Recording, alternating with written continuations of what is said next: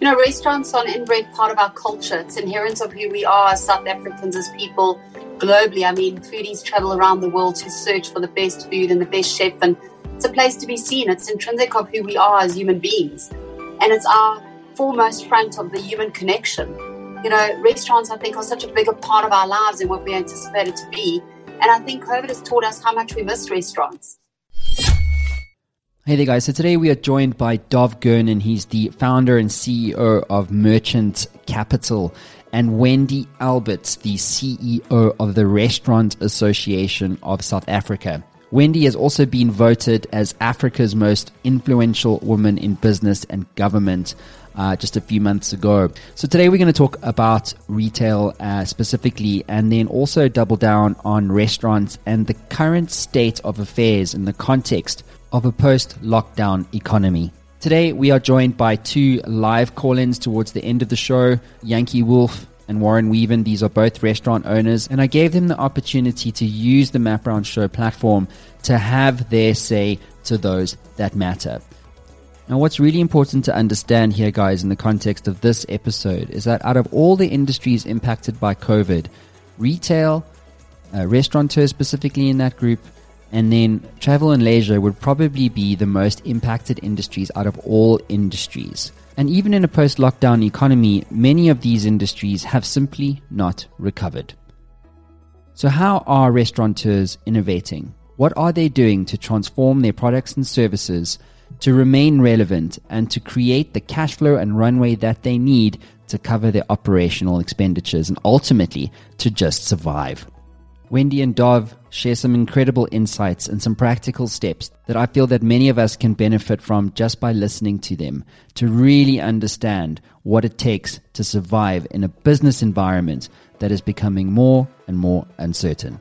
So without further ado, into Dov Gernon and Wendy Alberts. Hello, ladies and gentlemen. Welcome back to another live installment of the Map Round Show. Today we are joined by Dov Gernon, the co-founder, one of four, I believe, of an awesome company called Merchant Capital, doing some amazing stuff in the retail space. And then Wendy Alberts from the Restaurant Association of South Africa. So welcome to the show, guys. Say hello. Hi. Hey, Matt. Thanks for having us. I know, right? Welcome to you guys. So we are live broadcasting this, guys. Today we're going to talk about the current state of retail in South Africa. It's not good, but it's not over. And then we're also going to be talking about, the Restaurant Association of South Africa and the work that they're doing, some stuff about Merchant Capital.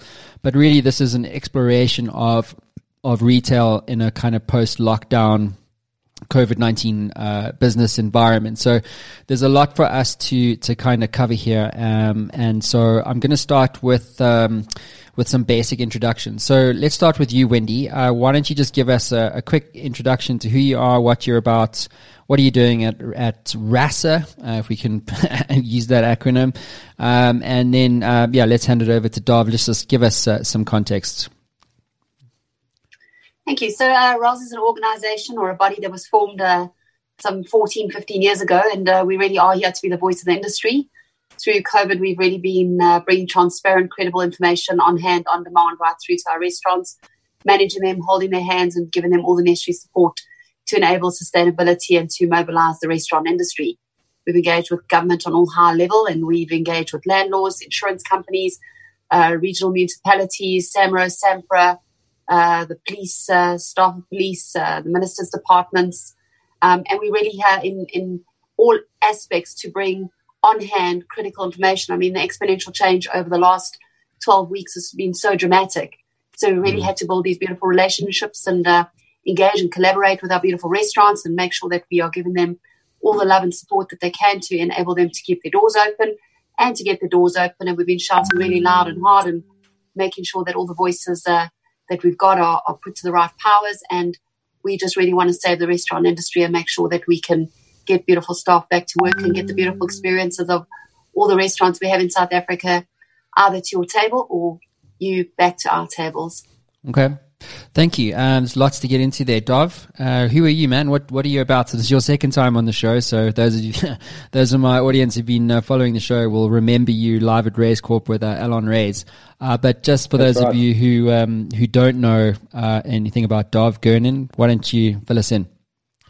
Thanks, Matt. Yeah, so it's certainly a different feel to the last show we had, which almost feels like a century ago, although it was only a couple of months ago. It's amazing how quickly the world around us can change. So I'm the founder and CEO of Merchant Capital. We started Merchant Capital about 7.5 years ago, really with the founding principle of helping small businesses with growth capital and working capital. We've had a strong focus on restaurants and hospitality since inception. Probably about 30 or 40% of our business has been restaurants and hospitality, food and beverage. And we've unfortunately seen the devastation and the decimation of this industry as part of a lockdown. Matt, as you alluded to earlier, we certainly don't think it's over. We are, and I'll talk a bit about it later. We are seeing some small green shoots, and there is a little bit of activity picking up since the beginning of June, which obviously is really pleasing.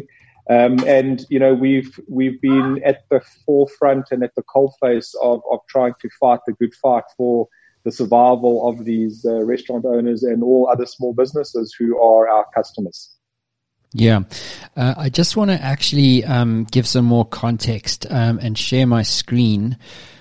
So I don't know whether you guys have seen the small business recovery monitor from Yoco. Yep. So this is it here on the screen. Basically, what Yoco is, they're empowered. I suppose you guys will know better than me, but they enable merchants, right? So they allow you to basically transact through their terminals. And so what we've got up on the screen here is the small business turnover index. And what was fascinating for me, and what I think Yoco has done a fantastic job of, is that they've used their data across the retail sector to really inform the rest of us about what's actually going on in terms of South Africa's economy.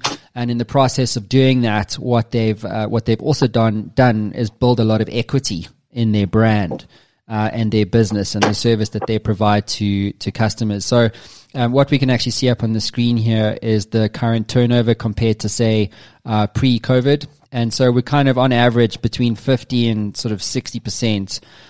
Is probably around 60% of the kind of volumes we were transacting on.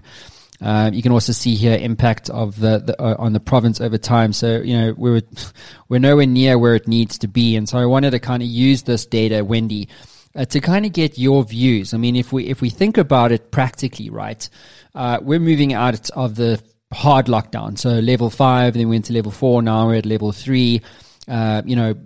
Retailers are able to take delivery orders. So with Uber, if you're listed on Uber as an example, or Uber Eats, you can actually deliver your burgers as an Empire Burger and so on and so forth. So we are seeing some transactional recovery, but with your finger on the pulse, Wendy, what do you currently, or how would you characterize the recovery? Is this a recovery? Stay with us. We'll be right back. Hey there, I know being an entrepreneur can be a very lonely experience. You sometimes get stuck, don't you? Well, if you're like me, being stuck sucks. But what if you could access the minds of over 850 CEOs who have built companies generating billions of dollars in revenue and access all of that knowledge in a fraction of a second? Well, the good news is you can literally do that today. What my team have built is Matt Brown AI. It is trained on all the interviews, over 850 of them that I've done to date, all my books, all the knowledge capital that has been generated over the last 10 years right here on the Matt Brown Show. And you can get access to all of that right now for free. So how do you get access to this? Well, head on over to mattbrownshow.com, and at the top you'll see community. Hit that link, sign up, it's absolutely free, and you'll be given instant access to Matt Brown AI and a community of over 100,000 subscribers.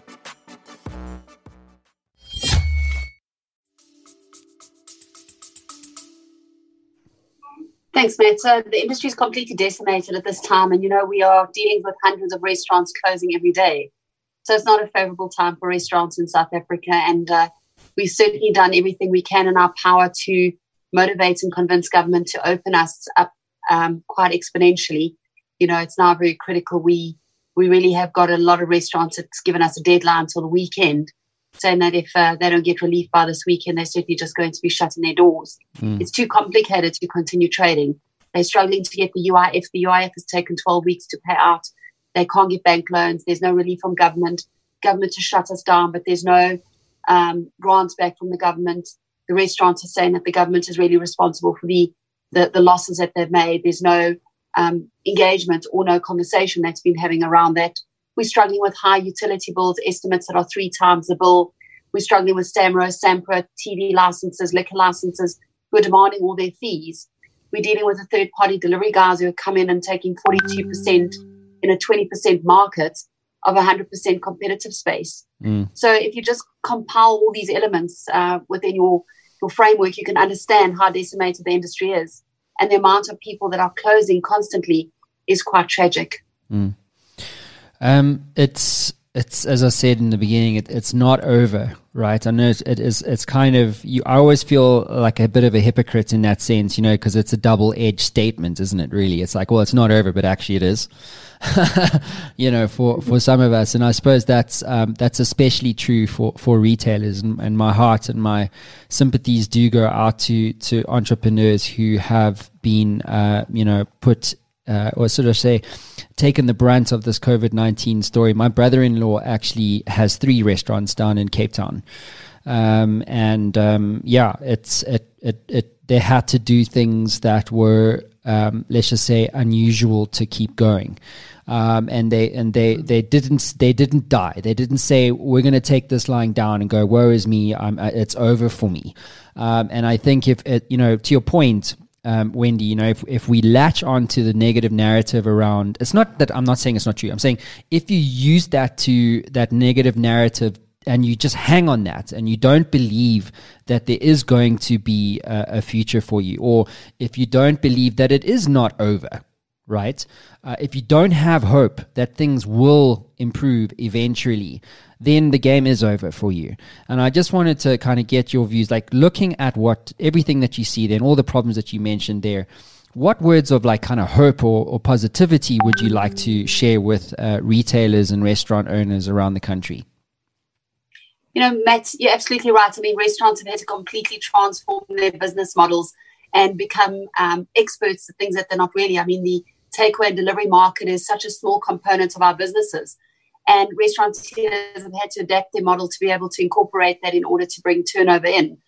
I think that there's been so many beautiful lessons through COVID and how we learn about our businesses. So restaurants have also had to become much closer to their finances, to their models, to their infrastructure, to their staff. And with this, new relationships being built, we've also had a huge sense of collaboration in the industry. And you're right, hope is a beautiful thing, and hope is something that we do certainly as leaders in this country and leaders in the industry have to pass on to the restaurants. But there's also the sense of reality that we need to give them hopeful resolutions in a space where there is real solutions. You know, the challenges that we're facing, and we've got beautiful stories as well, where we've got landlords who are amenable, we've got beautiful communities who support the restaurants, we've got lovely restaurants who have transformed their business models, and they've got gourmet groceries, and they've got beautiful delis, and they've got add-on services. But there are a small minority amongst the majority who have not received relief and have not been able to accumulate what they've done. And, you know, the restaurateurs are beautiful people by nature. They're colorful, as you know, they're creative, and they're always opportunistic, and they're open to a new challenge, and they get back to business quickly, and they're relatively resilient. But there's only so much debt you can accumulate before you need to be in a space of reality to say, what are we going to do with the debt? The key message I keep saying to all restaurateurs is, you know what, you've got a beautiful business. You've got beautiful staff. You serve beautiful food. You've got beautiful customers. And what we all really do have in the industry is a lot of debt. We're going to be paying back a lot of debt for a very long time. But if you don't have your business, you don't have the beauty and the magic to pass on to the experience of anybody else. And it is a matter of time that COVID will be over. And it is a matter of time that beautiful people will return back to your business. And you'll be able to do the things that you love doing, which is connecting with people, doing the celebrations, bringing the birthdays, and bringing the daily boardroom to your table, bringing the anniversaries. And that is really what restaurants are about, is about the celebration and the engagement in the social environment. And we just got to keep holding on that moment will return to us. And the rest of the world, I think, showed that they've opened now, that they've done a beautiful job of reopening and getting people back into their businesses. The consumer's certainly excited to get restaurants back into their fielding space. And I think shopping centres, retail. So, we're a very loved industry, but not loved enough yet to put a lot more money investment in. So obviously, I was reading this up on the screen here. You can see that there's about 8 million people that are back to work. And, one of the interesting videos that I came across recently was this one from The Economist. I'm not going to look for it now, but I'll paraphrase for you because I think it's really relevant. So what they basically described was what does retail look like in an economy that was shut down and then now is being opened up again? So the example that they shared, and I'd like to maybe bring Dov in here from a solutions perspective, right, in this context that I'm going to paint for you guys quickly. And so what they described was, let's just say that, take my brother-in-law. He's got 3 restaurants, okay?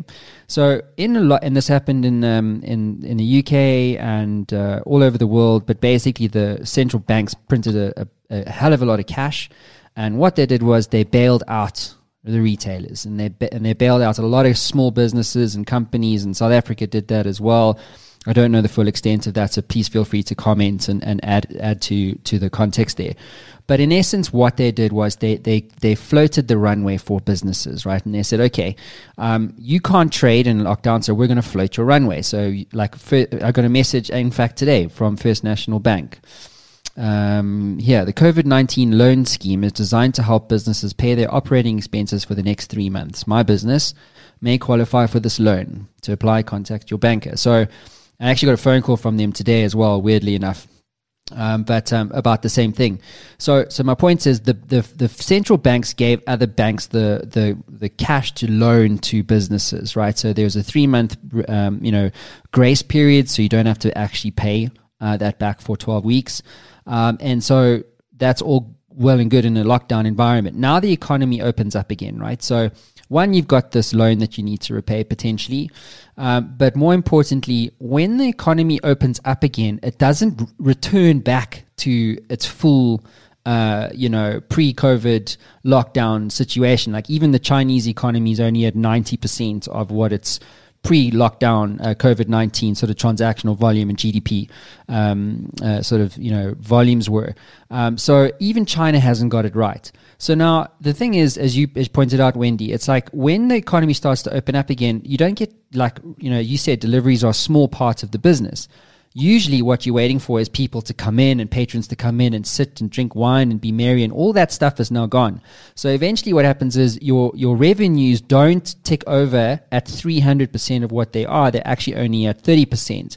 So what that then means is if you've got 3 stores, as is the case of my brother-in-law, let's pick McDonald's or whatever kind of retailer you're thinking about, you might need to close down that first store 1 of 3 because you don't have the transactional volumes to maintain that kind of operational expenditure. So it's highly probable that things are going to get worse before they get better.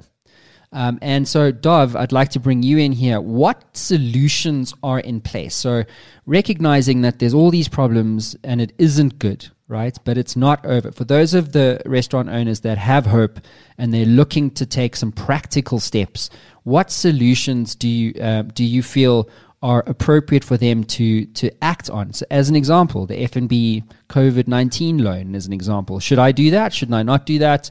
If I'm a retailer, what is your objective views around some practical things around solutions, things to consider, and things like that? So Matt, I'm really pleased that the conversation has gone this route because I am personally a big believer in optimism.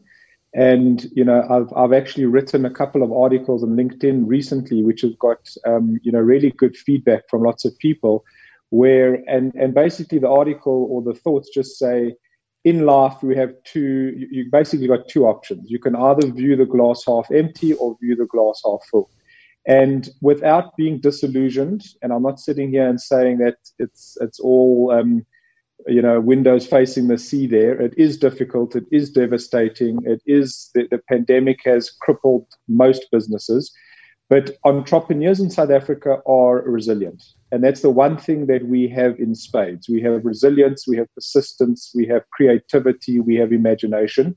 And to Wendy's point earlier, that's exactly what restaurant owners need to have in order to differentiate in a relatively commoditized world of serving food.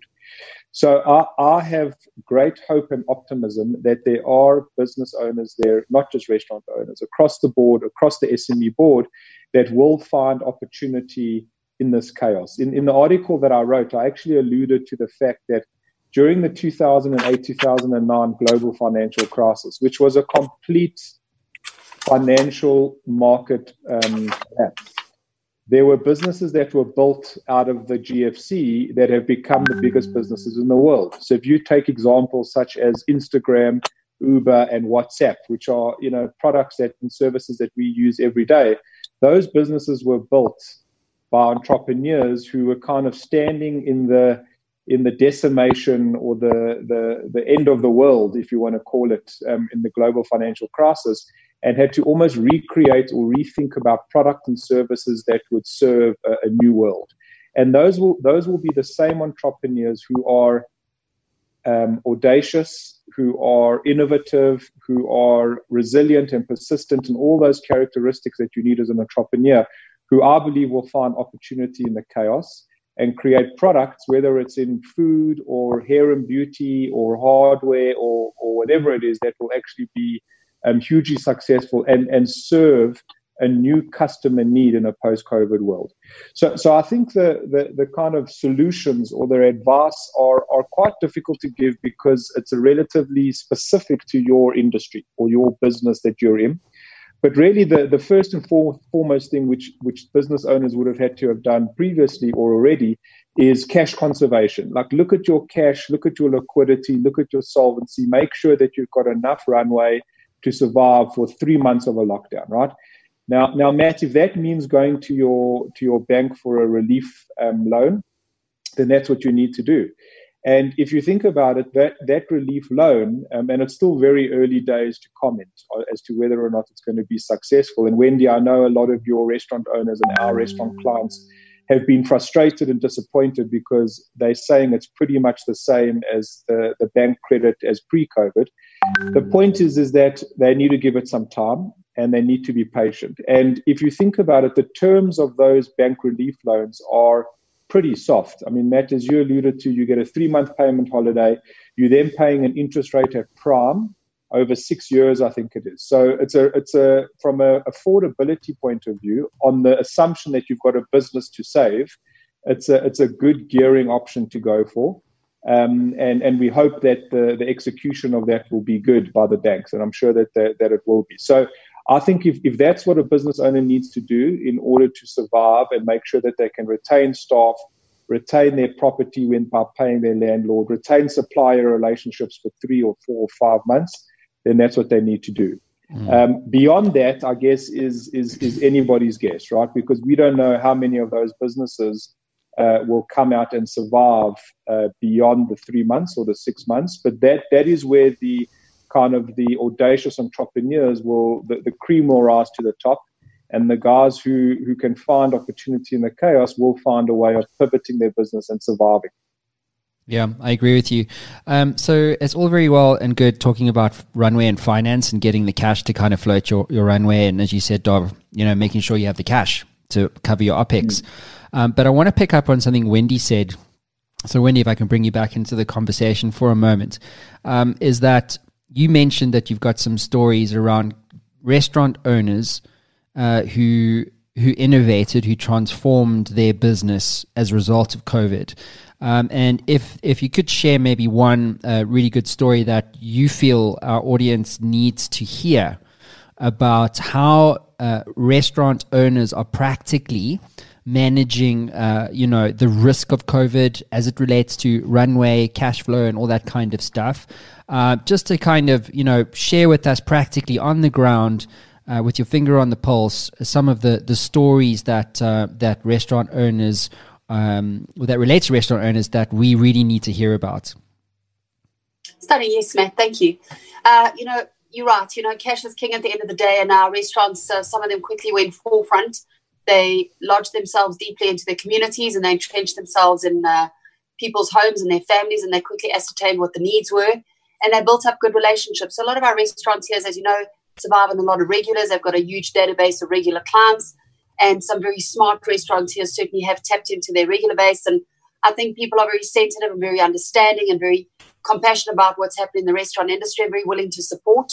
And these beautiful restaurants took their large space. Some restaurants are 400-500 square meters, and they started doing components or add-ons. So they either brought in a word which is very clear called gourmet groceries, or they brought on deli type food, and I think the gourmet groceries really lends itself to it. They've also brought in people and mums and pops from the community to bake beautiful rusks and breads and biscuits, and bring in your fresh yogurts, and bring in your preserves and your patisseries, and to bring in all the different elements that you can get exclusively that you can't get within a Spar or Pick and Pay. And with your basket collection, they then increase the potential basket spend, not only to be able to deliver your takeaway that's already cooked.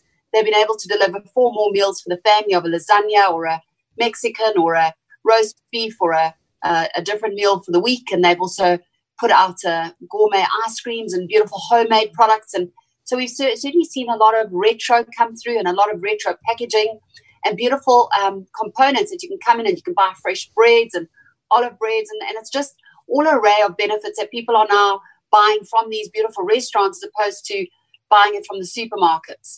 And it's very, very clever. Nice packaging, bespoke packaging, lovely console glassware, etc. Fresh orange juice, milks, your yogurts, your cheeses, your croissants, and all the rest. So we've looked at doing partnerships as well with certain of our bigger players in the industry, where they're going to supply also bespoke product that you can't get within a retail space into our restaurants for added value back as a basket spend. Coupled with that, we've seen how they've also transformed the delivery space. So they've moved away from that third-party delivery, and they've got themselves beautiful tuk-tuks with music on, and it's now an experience getting the delivery. They're also bringing the celebration back to your space, and bringing the cake and the birthday accessories, and they're also doing the celebrations to 5 or 4 or 6 homes for people that want to be part of it. So there's a lot of innovation that's come through, a lot of initiative.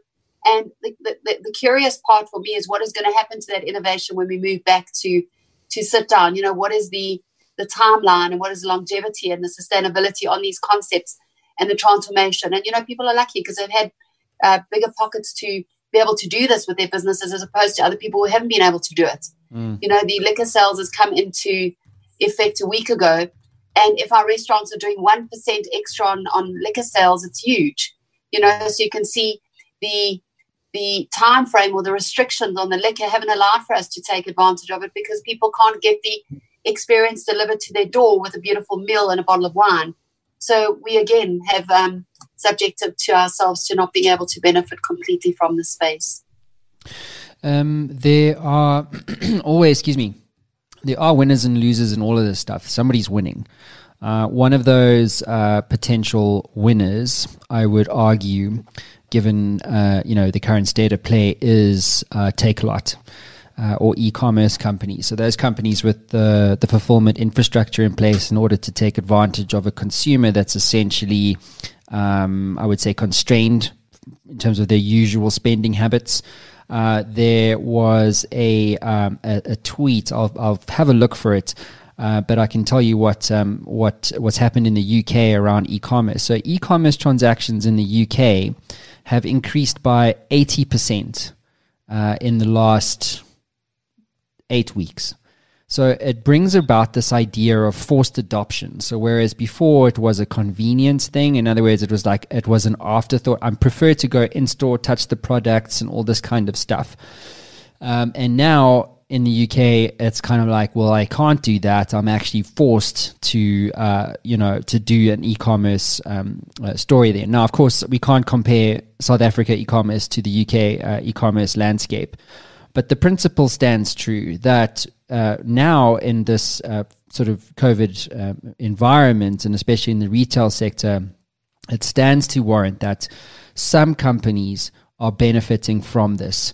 And I wanted to get your views, Wendy. To what extent has e-commerce actually blossomed because of this? And then what now does the future look like of retail? In a kind of like a, risk adjusted and sort of process, so as we go to 3 to 2 to 1, maybe we go back up to a 3, and who knows, until we have a vaccine, that situation might change. But certainly, what does the future look like, and who's won here? It's such an interesting topic, and I think we could get ourselves quite extensively involved in this discussion. Absolutely, one, there was a directive given to force restaurants to use third-party deliveries. The industry had merely 2 competitors in the industry which forced their hand at a certain price, which came in at around about 42%. And there was no directive given to capping those fees. So what we quickly saw was a mobilization of that space, and we saw a lot of new players coming in, some offering between 10 and 12%. We saw the evolution of home deliveries expanding because of some of the baskets on those motorbikes are too small for the component that needs to be delivered on. And now that there is takeaway allowed, we've seen a drop. So we've always had, deliveries have always been a small part of restaurants. So you're probably looking at around about 7 to 12%. Friday nights, Saturday nights, peak times, lunchtime at the office, etc. And the third-party delivery guys always brought in an extra component to the restaurants. So it wasn't that the restaurants were only reliant on the third-party deliveries. So what happened was, when we went back into trading space, we were reliant on the third parties, and they were taking the biggest chunk of our revenue, which left restaurants feeling disgruntled because they were trying to pay bills on an 18% and pay salaries, 40% cost of sales and 42% to the third party. So we saw this whole space transforming quite quickly. Now what we've seen in the last week is that the collections are much higher and the drive-thrus are much higher, and the deliveries have actually diminished. It's very expensive to have a delivery to your space. So like the rest of the world, those fees are being capped and they've been regulated. In South Africa, it's not regulated. So somebody would rather go and collect their own food. And restaurants certainly would encourage the collection because there's some engagement in terms of the experience with that meal. So we're seeing a lot of innovation of people also doing sort of the restaurants in the car parks, they roadhouses. So we've seen a lot of that innovation coming through. And we've seen that people, particularly in South Africa, prefer to collect their own food. Is it that there's an irresponsibility that goes, and I said we can have long discussions with the third-party delivery guys, because I think that there's a whole different component and education and health and hygiene standards, and, the motorbikes should be more lit up and they should be more visible and they should be properly labeled and recognized and they should be properly identified, etc. And I think it's a whole different part of evolution that I think will extend itself and players will come on board. But what we see is that people prefer to fetch their own food. And I think in the next phase of opening, people are going to prefer to come and sit in a restaurant and actually enjoy a meal. Yeah, I love what you're saying. I just want to share my screen. I found that that stat. So you can see up on the screen here, basically it looks like the Bitcoin price in like January, when was that? January 2015. Jeez, can't be that long ago. Surely not. Anyway, whenever Bitcoin was at its highest price, 2017. January 2017. So you can see it's running UK adoption, right? It's frightening how much adoption has happened there. And then I also found this stat here, which shows the share of population that shopped online during the last 12 months. And you can see how much e-commerce, especially in the UK, Norway, Iceland and Switzerland, has jumped. It's like 80% of the population. Like that's 8 in every 10 people, which is frightening, right? I wanted to kind of maybe bring Dov back in here, and Wendy, feel free to jump in as well. But I want to kind of cover the consumer behavior piece around retail now, because Wendy, you basically hit the nail on the head, right? Is to say, only a certain deliveries is only like 7 to 10% of your actual revenue. So, if we can't fix the other 90%, what can retailers do to drive consumer behavior in a way that is conducive to them actually making the revenue that they need to make? Does that make sense? So as an example, let's just say the retailer gets this COVID-19 loan to cover quote unquote OPEX. So they've got a bit of cash. Let's just say they've got 100,000 Rand to spend. What can they do, if anything, to drive the consumer behavior that they need to create?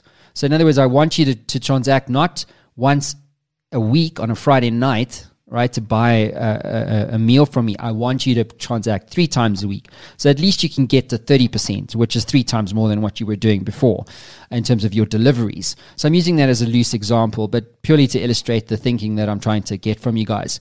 Is there anything that they can do, or restaurant owners can do, or retailers can do to drive consumer behavior, whether that's online, as is, the case that we've got up on the screen here? But what can guys do practically around driving consumer behavior, if anything? So Matt, the first thing I want to comment on is your earlier question around, there's winners and losers. And, I think that the kind of businesses that were extremely well poised for a COVID world, and, there was certainly no science in that because none of us saw this coming, but besides maybe Bill Gates, the businesses that had online e-commerce businesses set up and ready to go. So if you take businesses such as the online delivery, grocery delivery businesses such as Zulzi, OneCart, I know there's a few of them now. My wife Kelly has been probably one of the largest users of Zulzi because we both work and hectic lives. She's a lawyer. And in order to get the Woolies and Pick and Pay and Dis-Chem stuff delivered, you go onto the Zulzi app and, within an hour, I think they deliver it to you, kind of thing. So that business, and it's been in the press recently, and I've actually met the owner of that business, a fantastic young African entrepreneur. And he has gone, and his name is Donald, he's gone and built an incredible business, and the systems have actually managed the load. So anecdotally, my mother, who is she's young for her age and full of energy, she has now adopted, online grocery shopping through Zulzi. So it took one kind of little 101 lesson where we showed her how it worked, and now, there's no problem with her to do it. So I'm not sure post-COVID if she may spend 50% of her time going to Woolworths herself and the other 50%, getting it delivered for the convenience to her door. So I do think that the rate of change, the rate of adoption and the rate of change has been escalated or has been fast-tracked by this COVID world where we kind of were locked in our houses and had no choice. And those businesses that were well poised, such as Zulzi and OneCart and Bottles, etc., should be the winners because they have served their customers well and have helped. Business owners now need to try and find a way, and it's a kind of advice that we give as Merchant Capital to a lot of our clients. So we're saying to a lot of our business owners, if you were ever on the fence about launching an e-commerce offering or an online store or selling products online, this is the catalyst. It's time to spend your money and jump off the fence and build that e-commerce, because this adoption and this kind of the user base is going to only increase. And I think as people such as my mother have got more comfortable about buying certain things online, like her groceries and her Woolies and Pick and Pay, I think that the businesses that neglect to have an e-commerce, if they can, an e-commerce or an online offering, certainly won't be the winners in a post-COVID world. Hi there guys, so a quick one just to say we have launched a studio line. You can now interact live with our guests either online and or using your mobile phone. The number for the studio line is +27 79 944 8634. The number again is 079 944 8634. Add that to your phone guys now and we'll be happy to take your questions live on the Map Round Show. Okay. I just want to share again my screen here. I love doing this stuff. But it's a recent, literally when I say recent, 4 hours ago, it's a title of an article that's come out on Fin24, basically titled South African Business Confidence Drops to the Lowest in 45 Years, which is essentially the lowest level ever recorded on the RMB Business Confidence Index, which started in 1975. So I know comparison is the thief of joy in many respects, but if you're going to compare where we are now versus like the last 50 years of retail, it is really not good.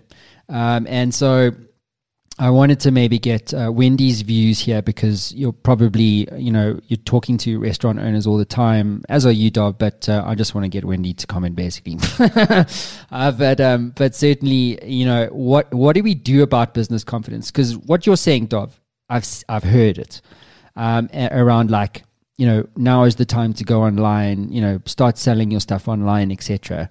There was I didn't read the full context, but Nick Haralambous, who wrote a great book called Fail, Do, Repeat, or something like that. I'm misquoting it now. But anyway, he really does understand the small business space very, very well. And he also said that a lot of people are saying, go online, start selling your stuff online, go online, go online, go online. And we've been saying that for 2 decades, right, since the internet arrived. And nonetheless, we didn't really have, I suppose to your point, Dov, we didn't really have the catalyst. So now is the time to do that. But should we be more cautious around, doing that? Because I know that it makes sense strategically, right? If you can't get people in store, you sell online.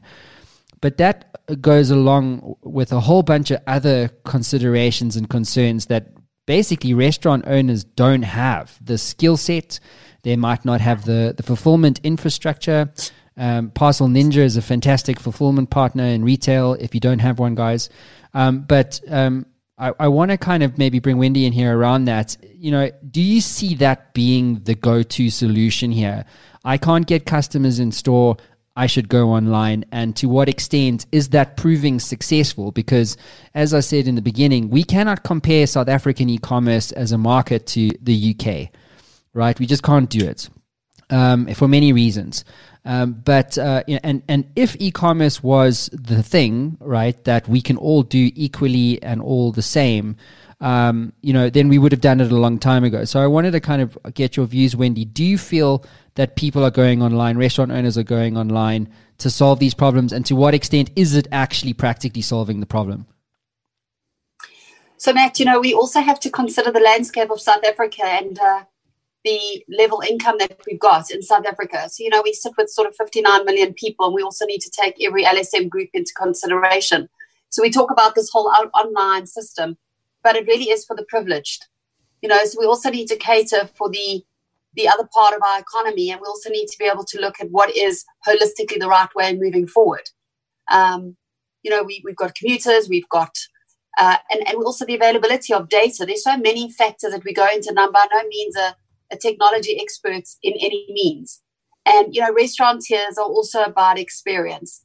We're a sensory experience. We're about touch, see, feel, taste, hear. We're not about this, put in a box and deliver it to your house and there's no experience and there's no connection in it. And if I look at the way that France has quickly mobilized themselves, they've gone back to what is almost normal. So I think that there will be a small percentage of people that will certainly become very innovative and become top end and run these dark kitchens and, do everything online. And then there's a space in the market for it, and pizza delivery and burgers where you don't need to see people making it or putting it together, or deconstruction or delivery of home meals. And there will be a small percentage of that. But restaurants are not about delivering the experience to your home. And the virtual experience of that maybe in 20 years from now might be quite evident. And, you can have a virtual waiter arriving and you can deliver the food and you can bring that entire experience home. But people want to go to restaurants. They want to go to restaurants to enjoy the atmosphere that is there. And by putting that all online or bringing that into e-commerce space dilutes that part.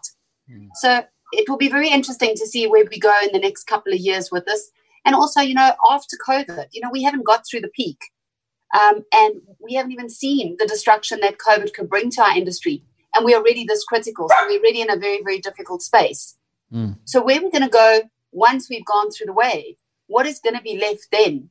And what will that transformation bring? Well, restaurants, in my view, I think restaurants are going to become smaller and they're going to become more personal.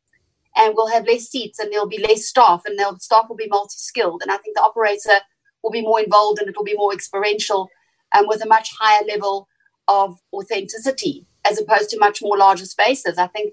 But I don't know. We haven't gone through the wave, and the psychology of the consumer hasn't changed yet. People are still comfortable coming to restaurants. They're still happy to support restaurants. The consumer study we've done They say, open the restaurants, we want to support them. Open the restaurants, we will eat out.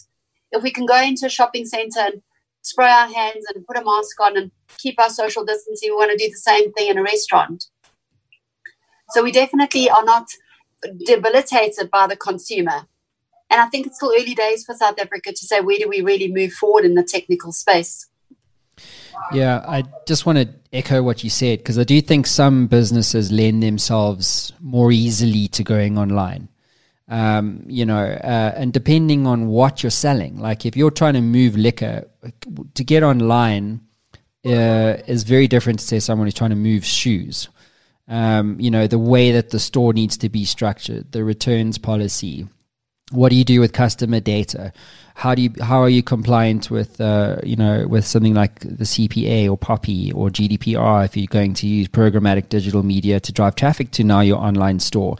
There is considerations at a business model level around OpEx. How much you weren't spending much on marketing because you had the footfall in a particular store. Not a store, in the store, but also more broadly in its immediate environment. So either it was a through fair, 4th Avenue and Parkhurst, or maybe it was Menlyn Shopping Centre or whatever the case is, and now you don't have the footfall.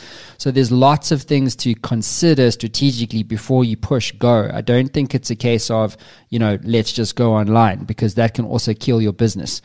So to your point, I'd really like, maybe Dov, maybe closer to this question, but have you seen any data to suggest, like Wendy said, restaurants will become smaller, maybe more niche, etc. Have you seen any global data, any best practices that you've seen globally around the world that you feel could really benefit restaurant owners today? So I haven't, and I think it's still too early in the cycle to see that. I mean, I've seen some devastatingly shocking images, and I don't know if it was fake news or what, but, kind of people sitting in sit-down restaurants in these sneeze glass kind of cubicles. I would rather not go to the restaurant, obviously. I saw some images of some guys sitting with those kind of pool noodles attached to their head so they make sure there was social distancing, like a fly swatter kind of thing. So as I say, I think that totally kind of counteracts what you want out of a restaurant. I mean, I've said it before, my wife and I absolutely love our weekly date nights where we go to our favorite restaurant and have, a great meal and some wine and whiskey.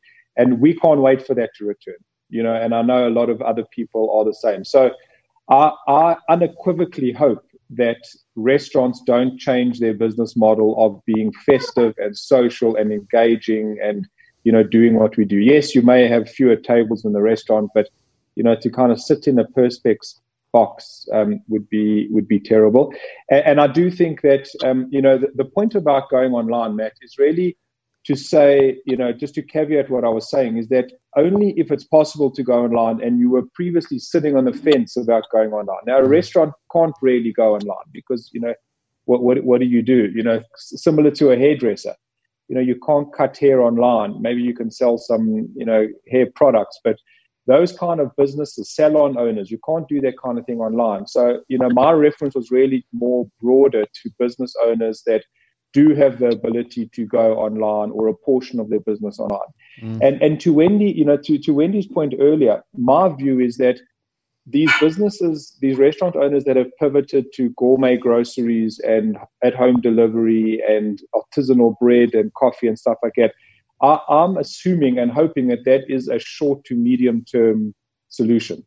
Hopefully that, as you say, Matt, they will find a vaccine or there will be an antibody or there will be something that eventually, gives people the comfort that they can go out and be a bit more social at a restaurant.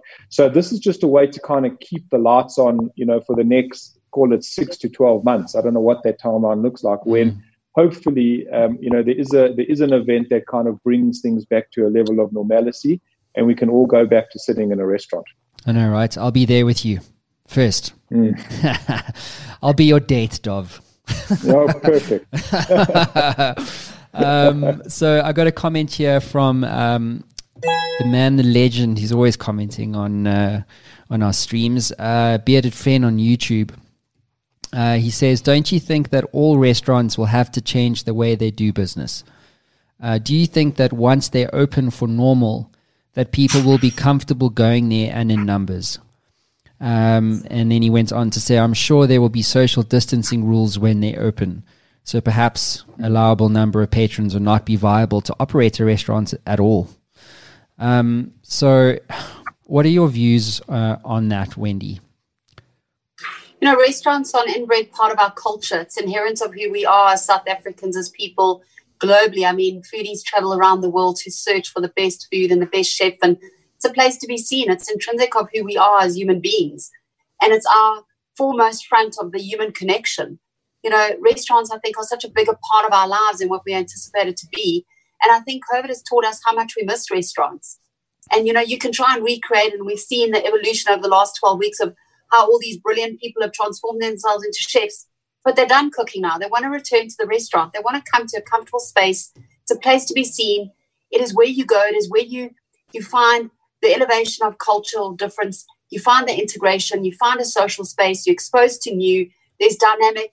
It's part of a livelihood. It's vibrant. And you don't want to go back to isolation, you know, and I think that there will be a percentage of people, like always, that don't frequent restaurants or never frequent restaurants. And there'll be those people that love eating out, that are foodies and that are social by nature. And they do believe that restaurants are inherent of their culture. And I said, you know, we've seen how the rest of the world has quickly referred back to what it was. You know, we've been dealing in this space for 12 weeks. What is the new norm? What is this? The transformation. And yet the 12 weeks has passed in many countries and they've returned back to what has been. And, you know, people are also authentic. They also want to go back to what they know. They want to go back to what is familiar. And I think part of what we said earlier, Dove, is exactly people have transformed their businesses, and it is very much a short to medium term solution because there's nothing else available. And there are people that still want to get out and experience and have an experiential way. So they've gone to these gourmet grocery stores and these delis as part of the experience of being able to get out and try new things because it's inherent of our culture. Yeah, just to double down on what you've said, and I think the big question mark that I have for all businesses and in the context of COVID, and this is especially true in retail, to the Bearded Friends comment around, you know, will anything go back to normal? And I don't think there's any clear and obvious answers around what the social and cultural impact will be. Based on this. So as an example, let's say there is we're now at a level 1. Would people still feel comfortable, you know, in an environment where there is some risk, present to them? I will say though, that from what I've seen, people don't care. I think they've given the middle finger up to COVID. Like they just, I'm going to live my life and whatever happens, happens. And unless I've got a 90-year-old mom living at home with me, I don't give a shit. I'm going to carry on with my life. And until they arrested more people walking their dogs during COVID-19 than they did with state capture. You know what I'm saying? And people are gutful, to use a South African term. We're over it. We are over it. And if you think about, the Black Lives Matter protest, and we're not going to get political here, but I'm just using this to substantiate the view.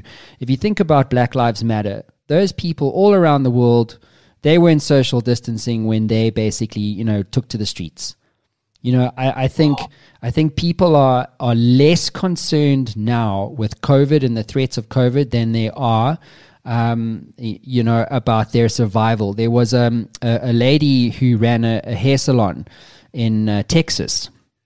I'll try and find the article for you guys and bring it up, but I can tell you the story very simply. But basically, they said you have to shut down. That was the Texas government. They're like, listen here, you guys need to shut down. And she was like, I ain't shutting down. So they came to her shop and they arrested her and they put her in jail.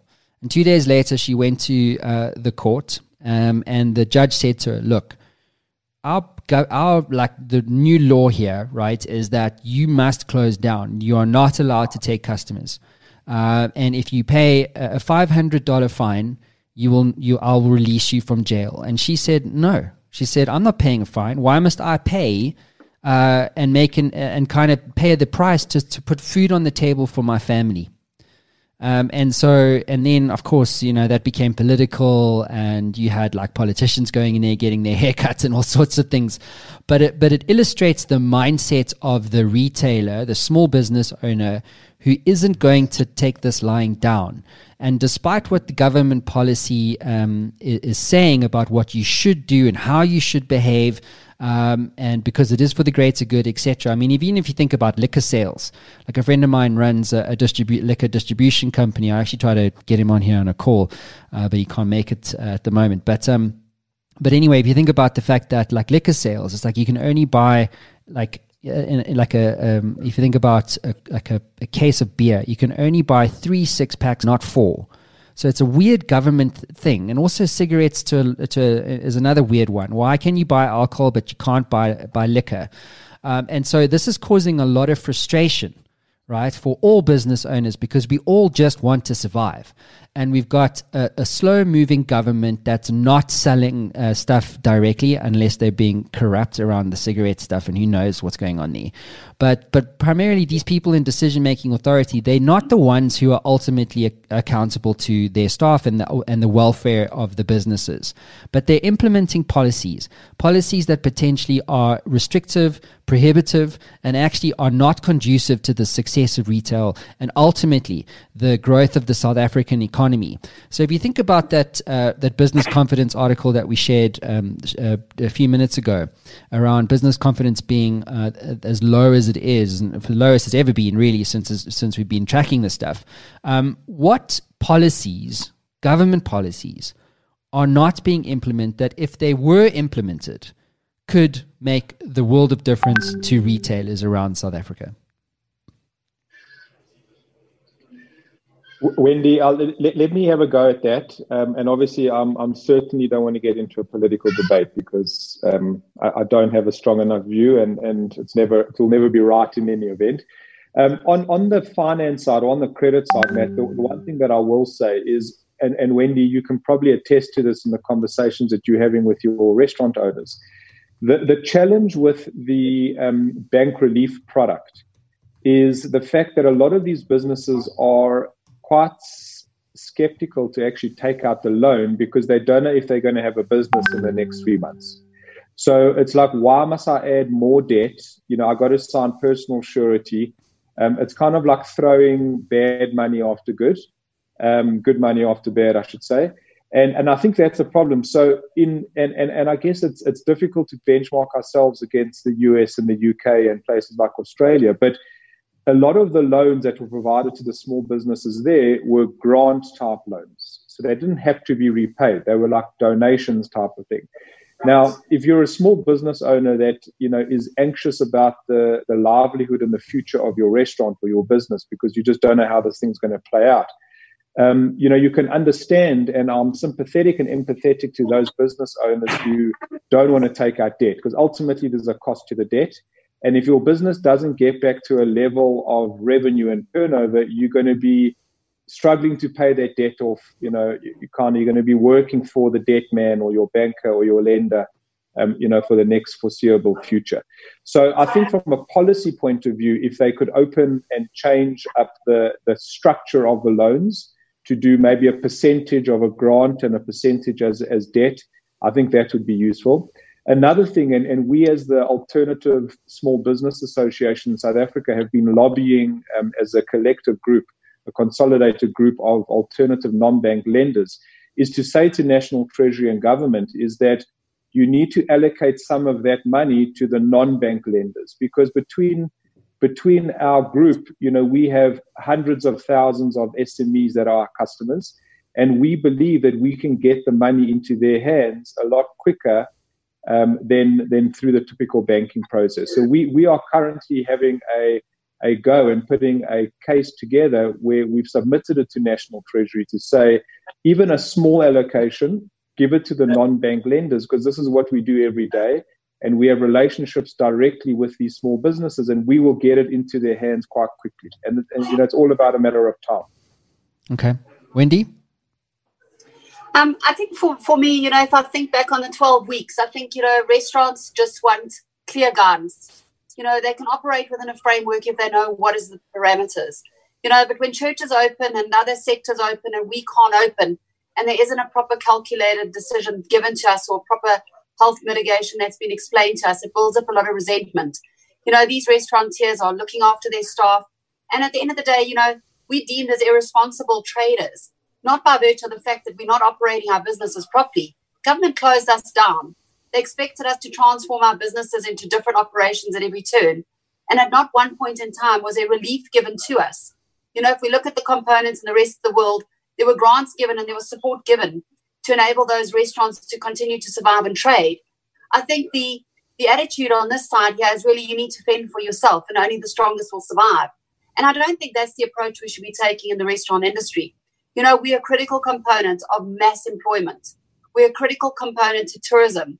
We're a critical component to Camps Bay Boulevard, to Parkhurst Stretch, to the Menlyn Part. We're such a component of people's lives. And what are these beautiful people going to do for employment if we don't keep the industry alive and keep it afloat? And I think that the lack of clear communication in terms of truly understanding what the restaurant industry and business is about has really been part of the decimation that has left restaurateurs feeling so hopeless and helpless, because they really have been model citizens and model businesses. And they've done everything to look after their staff and look after their businesses. And 12 weeks, restaurants can barely survive a bad weekend. And now we're surviving a bad season. 12 weeks, how much cash flow is there really left within the industry to be able to allow these businesses to stay afloat? Okay, I've got a business owner who's actually a restaurant owner. I just want to bring him in on the conversation, if you don't mind. Sure.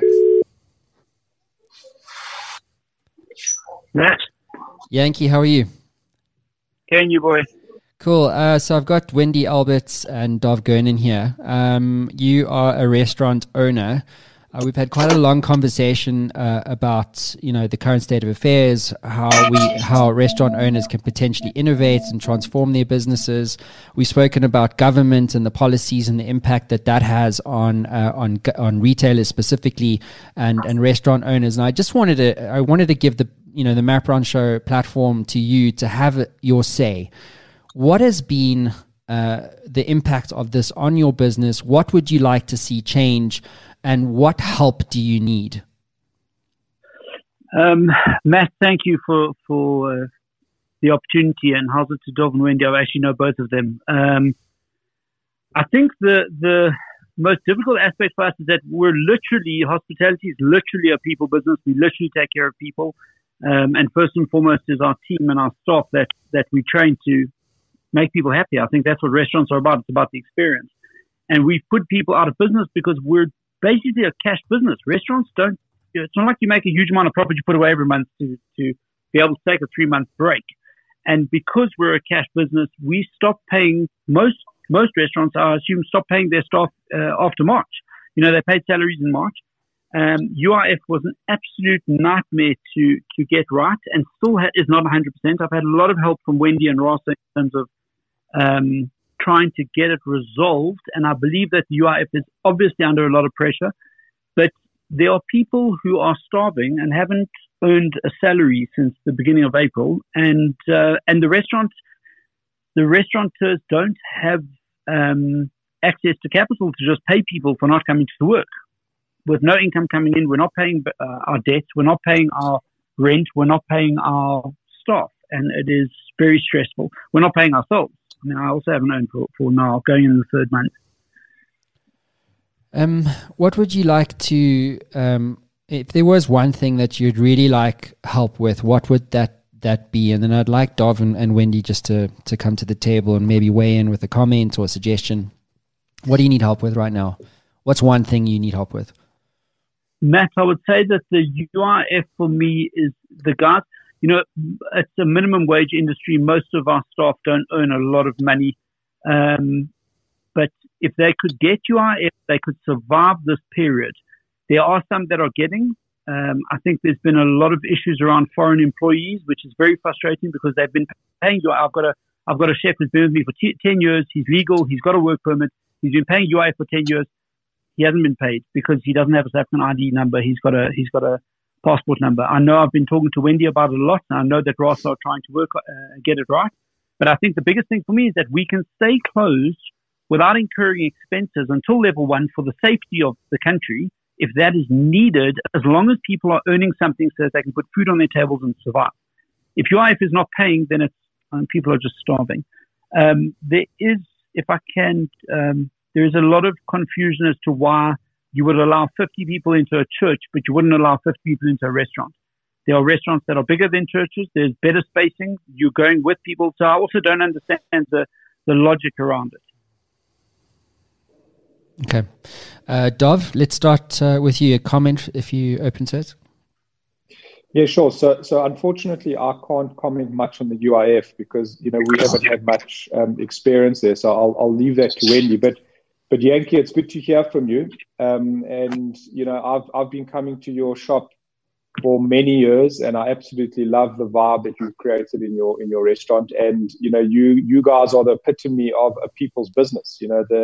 The kind of warmth and the quality of the food and the happiness that you get from you and all your staff when you come into your shop has been the reason that myself and my family have been coming to you guys forever. So I hope that you guys do find a way to get through this, because it would be great to see you again at the shop. Thanks, Dov. That's much appreciated. Wendy? So, hi, Yankee. It's, we're all family. We've been family for a very long time, and I think that's what restaurants are all about. It's extension of our homes, our families, are beautiful people. And it's been devastating to watch government sit back and not absolutely push and expedite the payments that the people have really paid their due for. It's not that they're doing us a favor. This is money that our staff have contributed that they're entitled to own. And, 4 weeks, we understand that there's been a problem with the system. And you've given us every reasonable explanation as to the software and the IT and the back office and all the issues. But 13 weeks into the system, you should have sorted out your problems, and those payments should be expedited. And the lack of support from government in terms of doing everything and working 48 hours to sort out those issues just leaves me speechless. I have no comprehension to actually understand how they've just left it to get so far out of control. And, there's just this mindset that's left with us, that's government, it's government. So we've certainly put up a task team with Raza. We're pushing. We've got 10 people that work certain hours of night to assist with those payments. A lot of restaurants have made the fatal mistake that they haven't individually declared it. So they put many people on a declaration as opposed to one by one by one. So they are pushing the green button for us, and they're getting those restaurateurs paid and their staff paid if the declarations. But for me, again, if there are 800,000 employees that have all done it with 6 people on a sheet, why can't you change your back office to support it? Why do we have to make it so difficult and so obstructive for our restaurants and UIF? Because you're absolutely right. If business interruption insurance paid out and they didn't do what they needed to do to be obstructive and they didn't change the policies or cancel it, our restaurants would have been able to get the support of the luxury product they've had, and the staff would have been able to get from UIF, and it would have taken the pressure off the whole system. But we put pressure on the system, and we're also not getting clear communication from anybody. We've asked COGTA, how can you allow churches to open? Just tell us, what is it? What is the framework that you've used? We want to see that in black and white, and they can't answer that. And I think as an industry, we're entitled to know what that is. How did you assess the risk on churches, office blocks, shopping centers, schools? But you can't tell us what we would be able to do to open our restaurant industry, because there's no difference in any of those ones. We feel quite prejudiced at this stage, and it's not fair to expect us as restaurateurs, when we have got no more money left in our pockets, to still find extra cash and personal and private loans to pay for the staff when they're part of a system that should have been supported.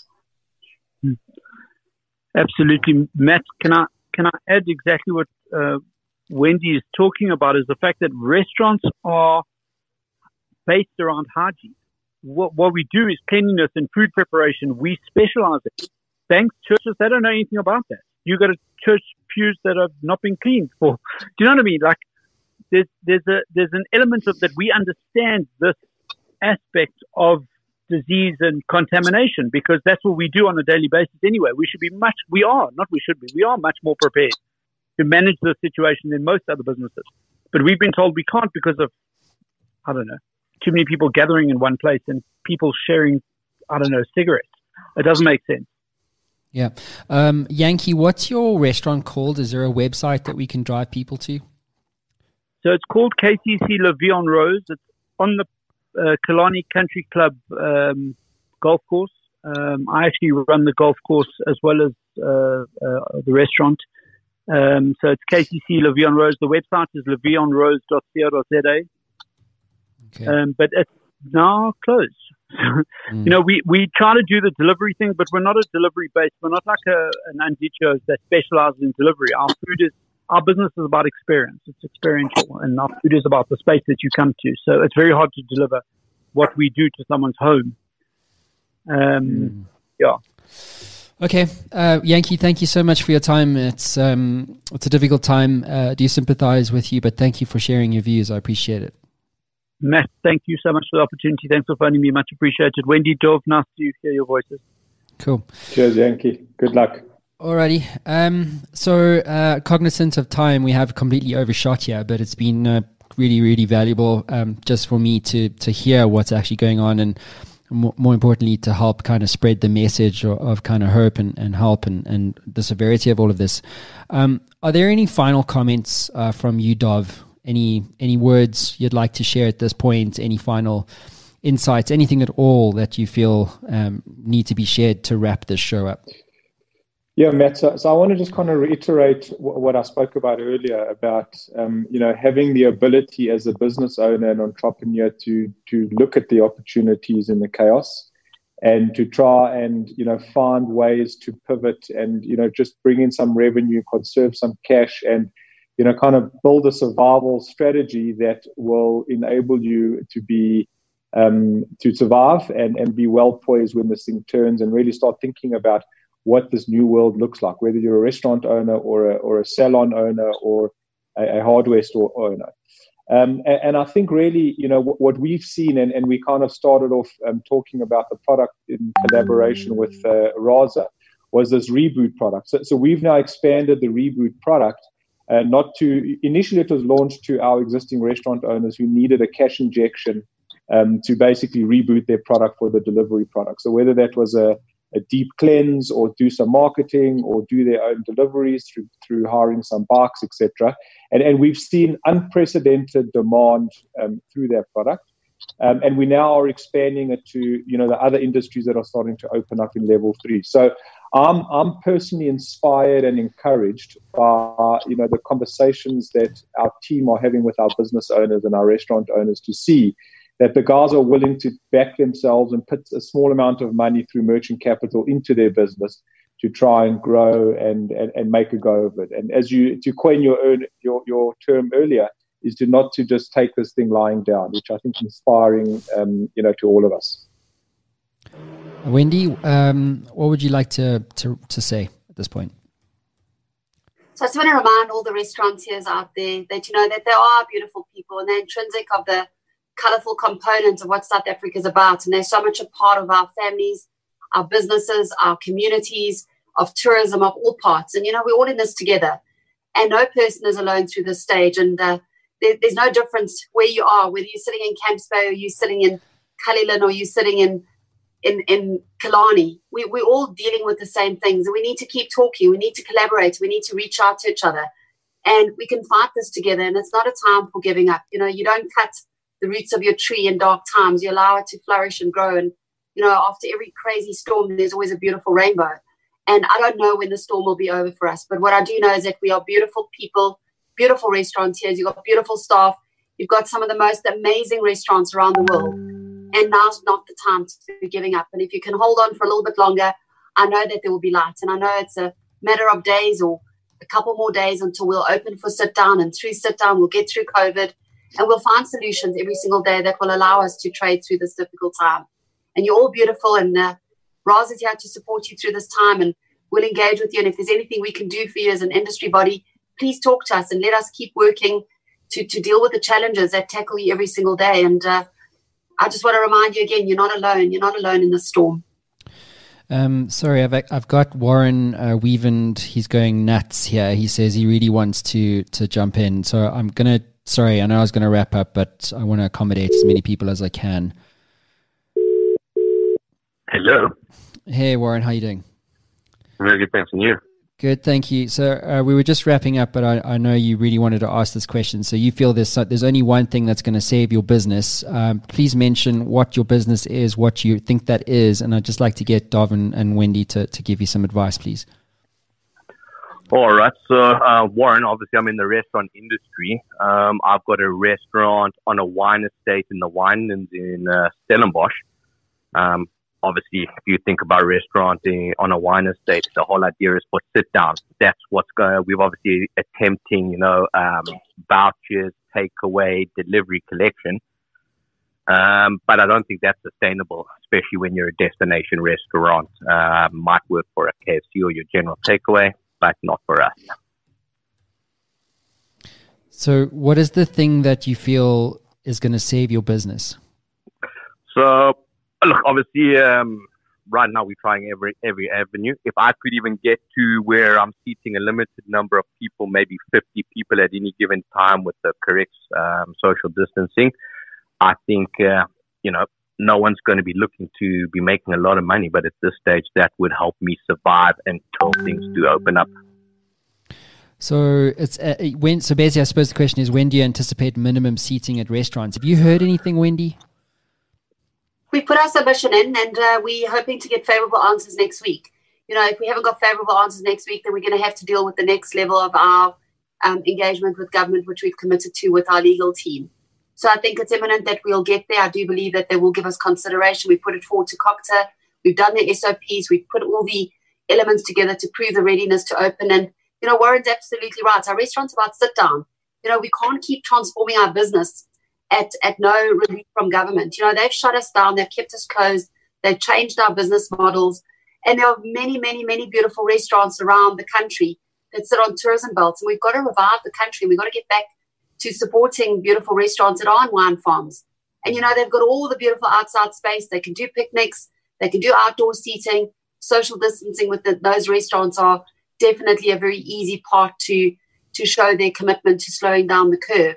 And I think there are very many other restaurants that are sitting in the same space. And I'm just going to remind Warren again, you're not alone in this. And we'll keep fighting to get the restaurants open.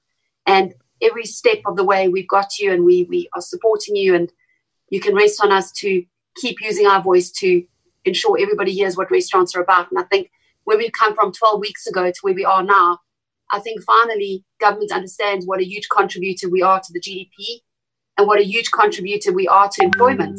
And they've acknowledged it. And these are massive, massive groundwork that we've done in the many years that we've been running restaurants.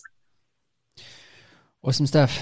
Guys, we're going to have to leave it there. Thank you, Warren, for your time. I do appreciate it. Guys, thank you very much. I appreciate it. I appreciate all the effort. Thanks, Matt, for having me. And Dov Gernon, Wendy Alberts, thank you so much. It's been a power show. Thank you. And most importantly, thank you to all of our audience around South Africa who have been tuning in. It's been great to have you here as well. So I'll sign off and say once again, thank you to our guests, and we will see you again soon.